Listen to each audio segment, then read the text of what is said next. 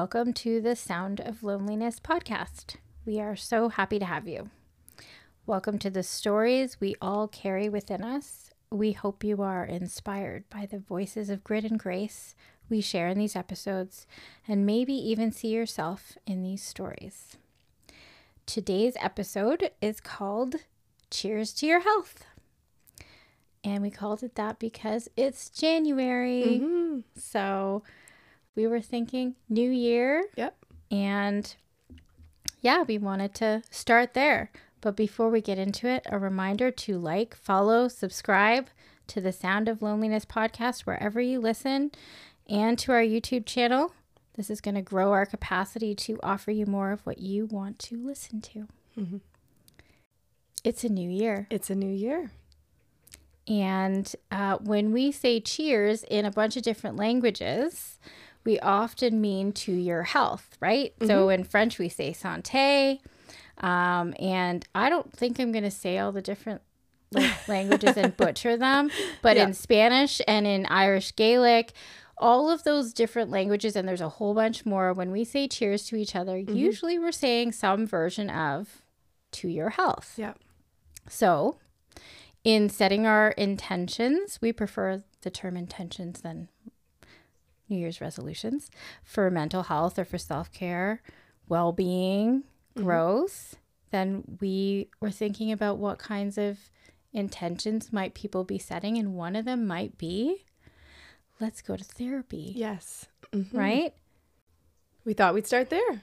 Absolutely. Yeah. So if that is a resolution or an intention that, some of our listeners have been thinking of, we thought today we could focus a little bit on getting a little bit more information on how do you choose a therapist? How do you make that decision? What kinds of questions or considerations might you have? So we thought we could be a little bit of a guide and start off today with having a discussion around that.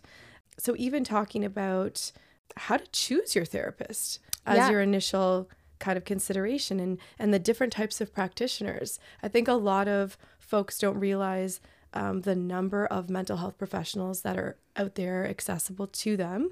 And so even starting with how do we differentiate between all of us and kind of what we do? Yeah, really good question. Not something that most people, I think, understand the difference between. So yeah, we thought we would sort of help shine a light on that. So we could go to therapy and we could see a number of different professionals. So one could be a psychologist. So that's usually someone who has a PhD. They're often research-based. They can do a lot of assessments for you. And a really important piece about a psychologist is they can diagnose. Yes. So if you are looking for a diagnosis or a particular type of assessment, they can do that for you. So that's a psychologist. They do often offer therapy as well. And psychologists can be covered by extended health insurance plans. We're talking about Canadian kind of stuff here. Yes. So, and then you could go to therapy and see a social worker. So a social worker who provides therapy usually has a master's in social work. And when you take social work in school, you can have all sorts of different focuses. So you can have a social justice focus, you can have a health focus. You can have a clinical focus where you learn about therapy and how to deliver therapy so you can become a therapist. So some people go to therapy and they see social workers. Yeah. You can actually receive psychotherapy from a family doctor. Yeah. And some family doctors choose to receive training in psychotherapy as well. So that's another avenue. And then they are qualified to offer some diagnoses for some mental health issues and also recommend pharmaceutical interventions as well. That's right. They can write the prescriptions. They can also direct you to another specialist if they think that you need further care, like a psychiatrist. Right. We could also go to an occupational therapist. So occupational therapists don't primarily offer psychotherapy, but they can. So that's another person that we could see. We can also see a nurse or a nurse practitioner. We can see a coach or a life coach. And these are people who have decided to become counselors. And there are training programs, various sort of different ways that people or paths that people take to become coaches. And then finally we get to registered psychotherapists, and that's what we are. Mm-hmm. So to be a registered psychotherapist, you have to have a master's degree, and it's usually in psychology, psychotherapy, counseling, could be in marriage and family therapy. And in Ontario and in 4 other provinces in Canada so far, you have to be regulated to practice psychotherapy. Yeah. And that's in Ontario, that's only been since 2015. So with psychotherapy, we focus on talk therapy, but we're not qualified to make assessments or diagnoses or any type of medications or pharmaceuticals, but oftentimes we also collaborate with other mental health professionals or physicians to kind of ensure that the clients that we see are getting treatment in different ways, but our focus is just on the talk piece. So once you've kind of decided what type of mental health professional would really meet your needs, what makes sense for you, then I think it's really important to start talking about their training, and specifically based on your presenting issue, what type of training you'd like that person to have.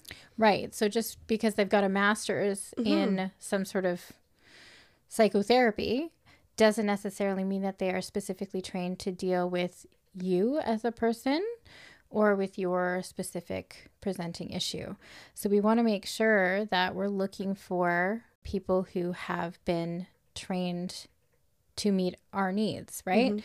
So if I'm looking for couples therapy, right? If it's me and my partner, if it's me and my family and we need family therapy, then I'm going to look for not just someone who says that they do family therapy and provide family therapy, but someone who has training in family therapy. So I'm going to look at those things on perhaps their website or wherever it is that you found them listed, you know, on a marketing online tool, something like that. And you look through what kind of training do they have specifically to help them work with families or couples. If you're bringing your child to therapy, we really want to be seeing a therapist that has been trained to work with children. Children are not just little adults. Well, sometimes my kids seem like it, right? But they're not. And doing therapy with children is really different. Mm-hmm. It's really specialized. So we definitely want a therapist who has been trained specifically like that.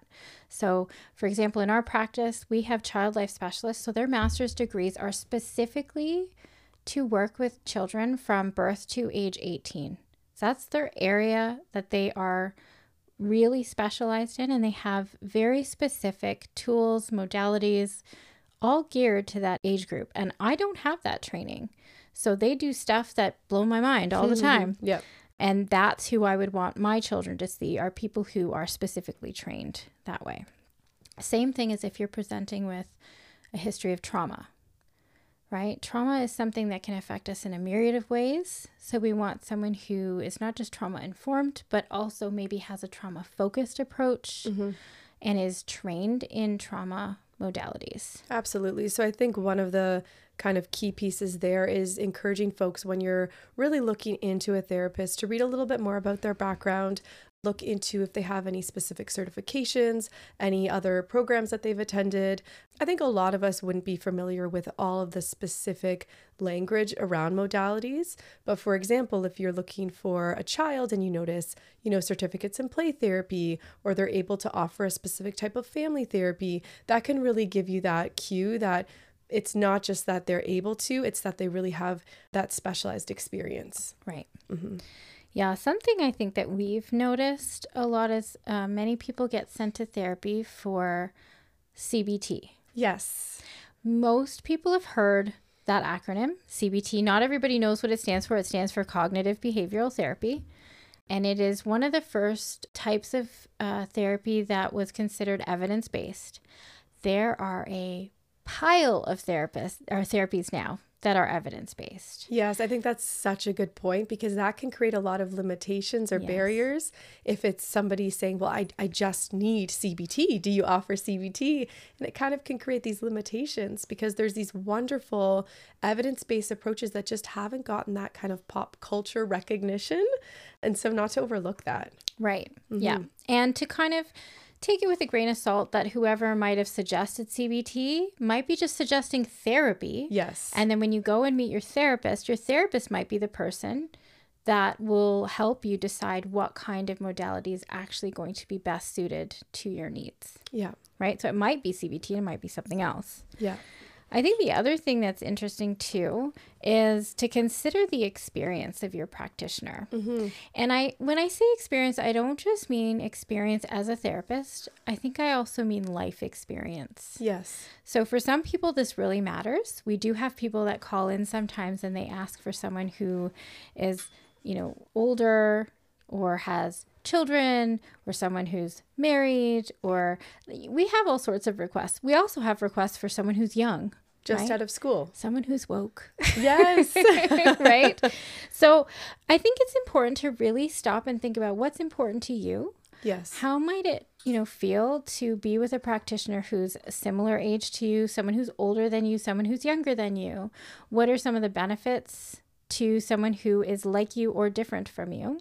What can they bring to the table? And also to understand that if your therapist is older than you, that doesn't necessarily mean that they have more life experience. It doesn't necessarily mean that they've been a therapist for a long time. Absolutely. We have a lot of colleagues where, myself included, where therapy is actually a second career.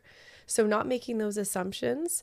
One thing I think a lot of us will do is include a little bit of a personal blurb at the bottom, just to give a little bit of insight into who we are. And so that can be a nice way to start to uncover, who is this person? What is their experience like? And does this really feel comfortable, or would this feel comfortable for me? Right. Yeah. So I think, taking all of that into account is really important, helping people to really realize that you don't have to pick the first therapist that you see or the first person that's been recommended to you. It's actually really important to pay attention to what feels important to you, but then to pay attention to what feels important when you meet the person, which we'll get to. Absolutely. Yeah. I think the other thing too is to look at, are there any other special considerations that we want our therapist to have? So cultural competence, religious or spiritual affiliations, someone who works in an area with addictions or eating disorders, personality disorders, really thinking about who we're seeking out and whether or not they work with particular populations and are comfortable and well-versed. Absolutely. Or if they themselves are in a particular community as well, right, which would be important for some folks too. Right. So I think the other thing that we also look for when we're finding a therapist, especially now post-pandemic, is whether we want virtual or we want in-person therapy. What's interesting is I did offer virtual therapy long before we had a pandemic. It was an option for some of my clients when they would go away, go to school, get married, and they didn't want to find a new therapist. And so I would continue to see them, but virtually. So I'd already sort of been used to doing some of that, but now it's really taken off. It's pretty common for people to have exclusively virtual practices now. Yes, absolutely. Yeah. And a lot of the work that we do actually can be translated quite nicely to a virtual platform. So I think it's, again, really understanding your needs, even your family needs. So if you're a parent to a small child or you have really extensive work hours, what I'm noticing is a lot of my clients will kind of slot our appointments into a lunch break or first thing in the morning before work. So really thinking about what is going to help make therapy most accessible to me, most comfortable. And is that something the person can provide? Okay, so we're going to take a quick break. And after our break, we're going to come back and we will talk more about finding your therapist and how to go from there and choose consults, intakes, what the fees are like, all of those fun things. Sounds good.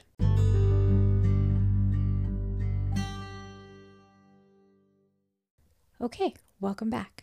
we're going to move on to talking about when you've chosen somebody to meet with, what kind of meeting would you like to start with? Mm-hmm. So some therapists offer consultations and some therapists you go straight into an intake. So what's the difference between the two?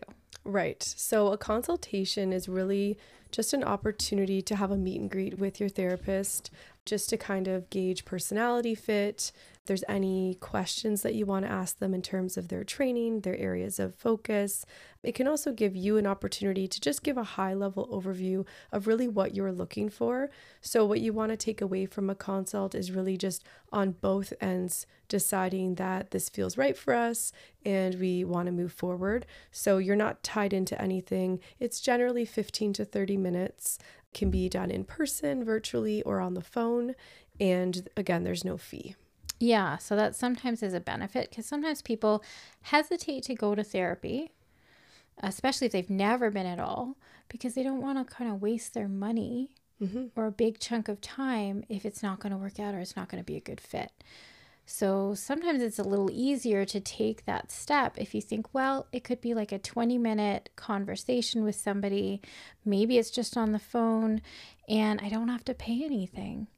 And from that 20-minute conversation, you can usually tell, yeah, this person, I've got some rapport with them already. Yes, I'm comfortable. Yes, this feels like a good fit. Or I'm intrigued and I want to, talk to them more. Right? So usually at the end of a consult, we'll book an intake if it's a good fit. Some people need to go away and think about it and then they book their intake, and some people will walk away and go, that wasn't the right fit for me. And that's okay. I think that's a really important piece, especially those of us, myself included, a little bit of a people pleaser. There could be a part of some of us that think if I do move forward with a consultation, I'd feel really bad if I said no, or I might feel obligated to move forward. So just know that from a therapist perspective, we want to make sure that the fit works for both of us. Oh my gosh. Our therapy dog is very excited about what I'm saying. Yeah. So that's definitely going to be a topic for another episode, is talking about therapy animals, which might be something you look for. Absolutely. With a therapist. But yes, we have a therapy dog in the room with us, which you might hear from time to time, get up, move around, chew a bone. And at that point, for some reason, whatever Kiara was saying, Charlotte was super in line with. She loved it. She did. So she had to come and give you a kiss and lie down right behind you. Perfect. So she's all over that. Yeah. Absolutely. So yes, going back, basically, if you really move away from that conversation and decide it's not the best fit for you, a therapist would not take that personally. It wouldn't be anything that we would be offended by. It's really, we want to make sure the person sitting in front of us feels comfortable. So just not feeling any pressure to have to commit to something that doesn't feel right. I think the other flip side too is it also gives the therapist an opportunity to meet the client and see whether the client is the right fit for the therapist. Yeah. So we have to practice within our scope, right? We have to make sure that we are qualified to meet the needs of this client and that we feel like we are a good fit for them. So they might not pick up on it, but we might pick up on a reason for why this is not a good fit, or we know someone that might be a better resource for this person. And so that's the other reason that going and meeting for a consult can be really effective. So it's an opportunity for you as a client, and it's an opportunity for the therapist as well to meet each other and figure stuff out. So another thing to consider is, when would the therapist be able to start working with you if you do decide that the fit feels right? So some questions you might want to ask are things like, does the therapist have a wait list, for example? Or based on their schedule, are they scheduling in the next couple of weeks or don't have availability for a month or two? That might also influence the direction that you go in. And in that same line, asking a bit about scheduling as well. Some clients, need evenings in particular or weekend appointments, and that's not offered by everyone. So just getting a sense of, are they a Monday to Friday 9 to 5? And if so, how does that work with your life? Is that something that's possible? So I do think it's important to kind of touch on that scheduling piece as well. Absolutely. Yeah. So everybody's favorite question, how much is it going to cost to go to Yes. therapy? So yeah, unfortunately, we don't have it completely covered by our provincial health insurance here. So sometimes you have to pay out of pocket. Sometimes you'll have extended health insurance benefits that may or may not cover the practitioner that you've chosen. So that's something really important to check before you see your practitioner, because it's not their job to know what your benefits are. It's going to be your job to figure that out. And everybody's package can look a little different. So check and see which practitioners are covered, how much coverage you have per year, per session, so that you know that already. And if you don't have coverage, then you're going to kind of decide what you're going to budget for this. Some therapists have, a lot of therapists have sliding scales. So if you are in any sort of financial need and you share that information when you're booking the appointment, then you might find out about a sliding scale at that point. There are organizations that offer therapy. There's not-for-profits and there's private therapy. There are one-session services.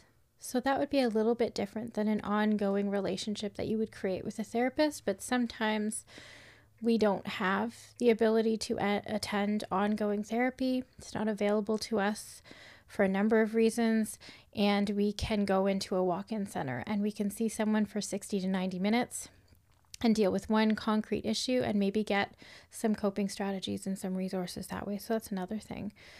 Find out how your practitioner takes payment. So do they take cash, check, credit card, e-transfer? Find out all those things ahead of time. Sometimes when you go to therapy, you feel a little bit nervous. You're in a new situation. So having all that information ahead of time, it might be all on their website.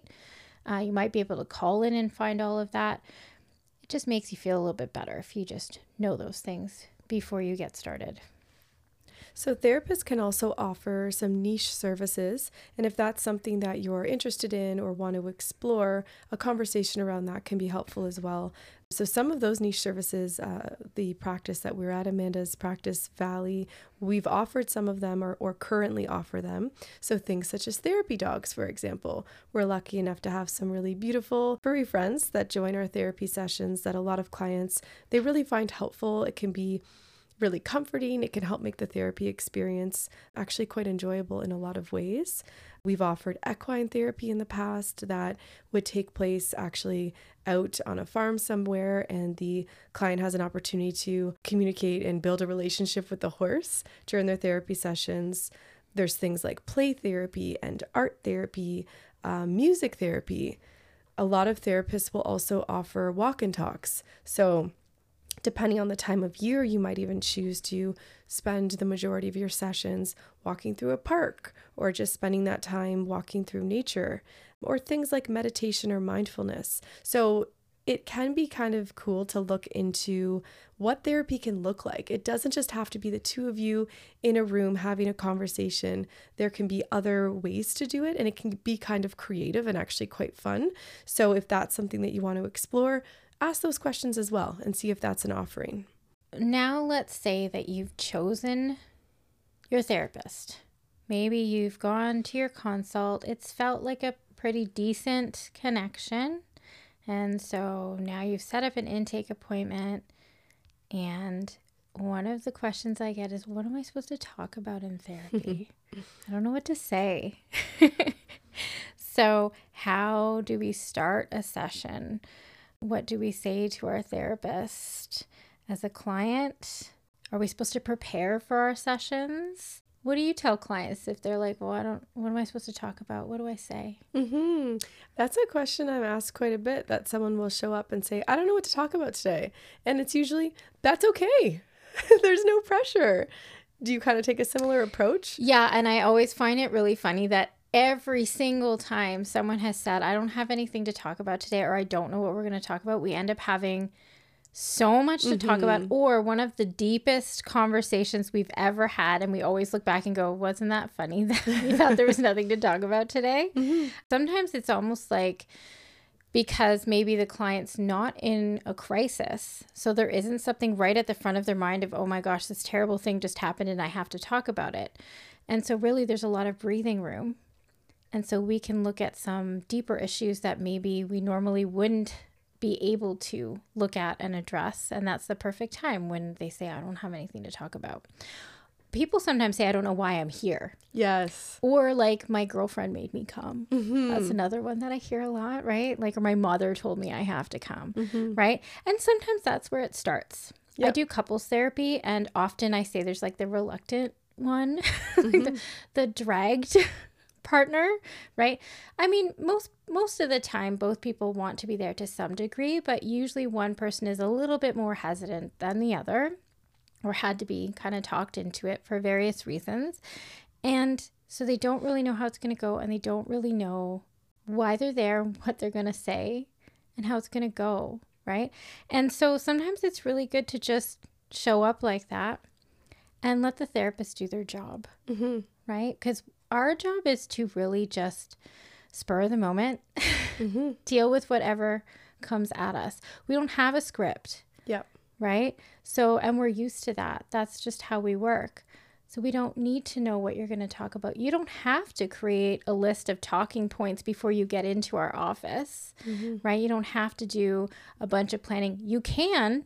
Sometimes that's really helpful. And if that's the way you roll, great. But if you don't, or if you usually do, and this time you don't, roll with it and see how it goes without your talking points.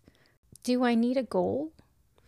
Good question. I think that's something that clients can put a bit of pressure on themselves as well about, like, what is my goal? I'm not sure what my goal is. So again, I think it's really important to remember that we don't show up to our work expecting that people are going to know exactly why they're there or what they want to do. And actually, that's part of our job a lot of the times, is to kind of come alongside them and help provide that clarity over time, talk them through situations so they can it can become revealed why they're there and what they really want to work towards. So again, if you show up and we say, do you have a goal or expectation? And the answer is no. Yeah, fine. No problem at all. We can continue to move forward and we can do this together. So don't let that be a barrier to starting, I would say.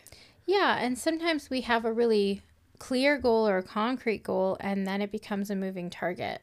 It kind of shifts and changes because we think we're there for one particular reason, and then we end up going to therapy for a whole other reason that we didn't really know we needed to go for. So I kind of hold the idea of goals very loosely. Like, I don't really need to know exactly what their goal is, and it's not really something that I know in a concrete way with words. It's sort of a feeling that I have, and it keeps morphing and changing and growing along with the work that we do. So, I mean, no therapist is going to laugh at you if you show up and don't have anything to say. We know how hard it is to show up.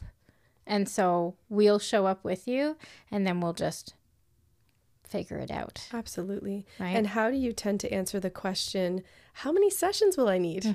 Yeah. How long is it going to take until I'm cured? Exactly. So recently I kind of came up with a bit of an analogy for this, because we get asked that a lot, especially with parents and their kids. I take my kid to the chiropractor, and so he's going to need 10 appointments, and then they're going to fix this injury. So how many appointments do I need to bring my kid to therapy for you to fix this? Right? I mean, I wish that I could actually give them a number, but what I say is, look, it's kind of like if your kid's playing high-level sports. Okay. So they have to go to practices and drills, and a lot of what you see them do in drills doesn't look at all like what you see them do in the tournaments, right? Like, you're like, what are you doing? Why are you doing that? Yes. Except that we don't ask those questions because we're so used to understanding that must be a drill. There must be a reason for it. And we trust the coach that they know what they're doing. And we realize that what they're doing is they're working muscles over and over and over, and they're building muscle memory so that when the tournament comes, those muscles turn on and they know exactly what to do, and they do them well. So I kind of look at it like the tournament is like life, which happens all the time. And so therapy is kind of like the drills and the practice sessions that you go to. So you come and we work through things, we talk through things, we learn coping skills, right? Sometimes we do worksheets and concrete stuff like that. And sometimes it's about the growth that happens behind the scenes so that when the tournaments come, right? When the challenges of life show up, we show up with developed muscles. Yes. Muscle memory that we've been working on. So I can't tell you how many sessions that's going to take, right? Because, I mean, we know that if we go to the gym and we keep lifting weights, obviously it's going to make a much bigger difference if we do it regularly and for a long period of time. It's going to make a much bigger difference than if we go a couple of times and then, you know, I went to the gym twice. I looked at the weights and then I tried to pick up 100 pounds and it didn't work. Therapy doesn't work. Yeah. It doesn't work that way. It does not. We wish it did. We wish we had the magic wand. Yeah. But we don't. And I can't read about juggling. Yes. And then pick up 3 balls and go, this book, it didn't work. Right. Right. Yeah. That's not how we learn how to juggle. Yeah. So I think that's kind of how I have to answer those things. It's, I don't know how many sessions. We'll figure that out together. It really corresponds to how you envision therapy, what you think therapy means to you, right? And if you're looking at it like, you know, medicine or chiropractic work, then it's going to be hard for you to wrap your head around the fact that I can't tell you it's 6 sessions and you're cured. Absolutely. And I think we can go into this, you know, in another episode, but you've said this many times and I've repeated this. Therapy could be 1 50-minute session once a week. It's what you're doing the other 6 days and 23 hours. And so that's a piece of it as well. It's not going to be those 50 minutes necessarily. There's a lot of muscle building, again, like you said, that you can do in the room and skills building, but how are you implementing it? Yes. And that can really change the trajectory of the journey, how long it takes, the frequency, and ultimately what you get out of it. Absolutely. Which leads to the other question of how often should I go to therapy? So should I go once a week? Should I go every 2 weeks? Should I go once a month? So usually if people come once a month, I say, well, okay, we're not really going to be doing therapeutic work. We'll be doing maintenance if you're coming once a month. And sometimes that's all that people can do or all they're willing to do. So I just set sort of reasonable expectations. But if you want to do like therapeutic work, it's kind of like if you're going to the gym and you want to see results. You're going to see your trainer often, and then you're going to go to the gym in between your training sessions. So the frequency is going to be a high frequency, and then you're going to see pretty decent results. Yes. It's pretty much the same thing. Yeah. Right? So if you can come frequently, and if you work in between the sessions. Yes. Because if you think that we can make massive change in the hour that you have in our office once a week, and you can do nothing with that information for the whole week, it's exactly like the gym. Yep. Nothing's going to happen. Yes. Yeah. Absolutely. Yeah. So another question I think we're asked and just tossed around a lot is like, does everyone need therapy? Like, do I need this? Yeah. Or even when we've said things like, you need therapy, I feel like there's a negative connotation that comes with that, right? I think we're the only ones that might say that to each other and not mean it in a bad way. Yes. You should go to therapy. I mean it like, oh, but this is like, so it's such a nice thing to do for yourself. It's a caring way. It is. Yeah. It's such a like loving thing to decide to put the time, the energy, the money aside to go to therapy. So if I'm like, you should really do this for yourself, I mean it as a very loving statement. But I know that usually it's used as a derogatory thing. If there's something wrong with you, you should go to therapy. Yes, exactly. We don't see it that way. I think we need to reframe it as an act of care and really the ultimate like investment in self, not to sound like a sales pitch, but really it is. It's like, what greater way to invest in yourself than dedicating 1 hour every 1 to 2 weeks to really have space to reflect, to go inward, and to, you know, make shifts or heal parts of you. And so it's kind of a gift, at least that's how we see it. And so I think that there needs to be kind of a cultural shift in terms of how we talk about going to therapy and who needs it. Yeah. And about when we decide to go, if there is something wrong. I mean, I'll never forget like when I was in a really tough relationship and I asked, can we go to therapy? And I was told, we're not that bad. And I remember at the time, and I wasn't a therapist at the time, and I remember thinking like, how bad do we have to be? Right. Right. And now like years later as a couples therapist, what I've noticed and what the research says is people wait way too long to go to couples therapy. So by the time they come into my office, they come in with this big fat suitcase, each of them. Yes. 2 big fat suitcases. And they just dump them in front of me, right? It's like an average of 6-7 years of conflict before they decide to go to therapy. And then they kind of drop it in front of me. They look at me and they're like, all right. Fix it. Right. Right? And I'm like, why didn't you come sooner? Right.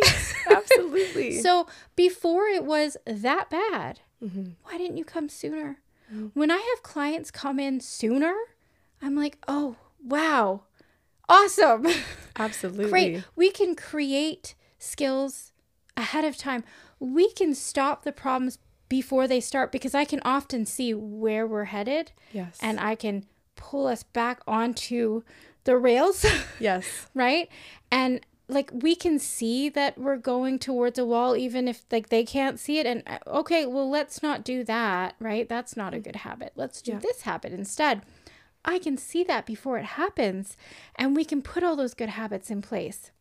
If there's something that's really damaging that's happening, we can heal that earlier rather than later.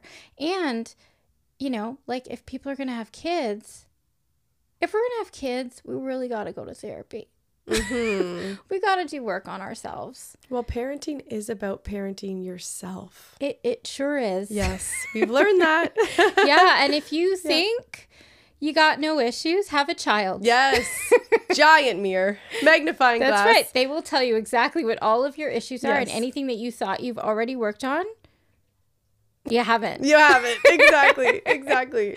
I think the key here is don't wait till you're in crisis. Yeah. If you have the opportunity to do this in a preventative way, what you'll get from it is that much more impactful. Yes. Yeah. Okay, so I have picked my therapist. I've gone to my first session and sort of braved that feeling of, oh, I don't know what this is going to feel like. I'm not sure what we're going to talk about. How do I know, like, how many sessions to give it to know if it's a good fit? Right. Like, What next? what next? Absolutely. I think the key here is really giving it a little bit of time, because at the end of the day, therapy is about building a relationship. And, you know, all the textbooks kind of talk about how the number one predictor of therapeutic success is actually the rapport in the relationship. That can be what's most healing. So just like any other relationship in your life, sometimes we need to give it a little bit of time to really decide how we feel, if we're comfortable, if we're getting out of this relationship really what we need. So if you have the ability to give it a few sessions, if at first you're not completely sure, I think that would be something that we would suggest. And then know that if it's not the best fit, or it becomes clear that what you're looking for isn't something that this person can offer, ask for a referral, or, you know, start that process again of consultation. Not everybody is going to be a great fit for us either. Like we all have our own personalities as therapists. So I don't expect to be everybody's cup of tea, and that's okay. I don't want somebody to come into my office who really doesn't feel like they click with me, because this is me. Like I'm not going to be able to change who I am. So I would rather somebody say, you know, I just don't know if this is working. And again, I'm not going to be offended by that. I really want to do what I can to support healing, which could mean a referral in some cases. Yep. And I think as clients, we learn a lot about what we are looking for sometimes by getting something we didn't like, or something that didn't work for us. And it can clarify what we're looking for. Oh, is it that I didn't feel seen, or I didn't feel heard, or that this person didn't have enough similarities to me, so I don't feel known? So sometimes we have to go through a couple of experiences where there wasn't that click in that rapport to then realize what we need to look for to get that. So that's the other thing, is to kind of say, I tried therapy and it didn't work for me, but you've tried going once and you just didn't have a good connection. Try again and again, right? And stay open if you can, right? And see where it goes. Yes. So hopefully after this conversation, you might consider that choosing a therapist takes a little bit more than just, you know, going on Google and finding the first available practitioner. Mm-hmm. And maybe you see that you get a little bit of what you put into it, you'll get out of it. Mm-hmm. And that this is an investment. Time, emotional energy, money. And it might be one of the most important decisions you choose to make. I usually think that we make two extremely important decisions in our life. Who we choose to partner with, if we choose to have a partner. Yes. And if we're going to have a therapist, who we choose to be our therapist. And it can be more, we can have more than one therapist in our lifetime. I certainly have. Yeah. So if you need help looking for a therapist, ask one of your therapist friends. They might be able to give you some good ideas for referrals. We'll help you out. But thank you very much for sharing your time with us. Remember that if today you're feeling alone in the valley, we are right there with you. Have fun finding your therapist.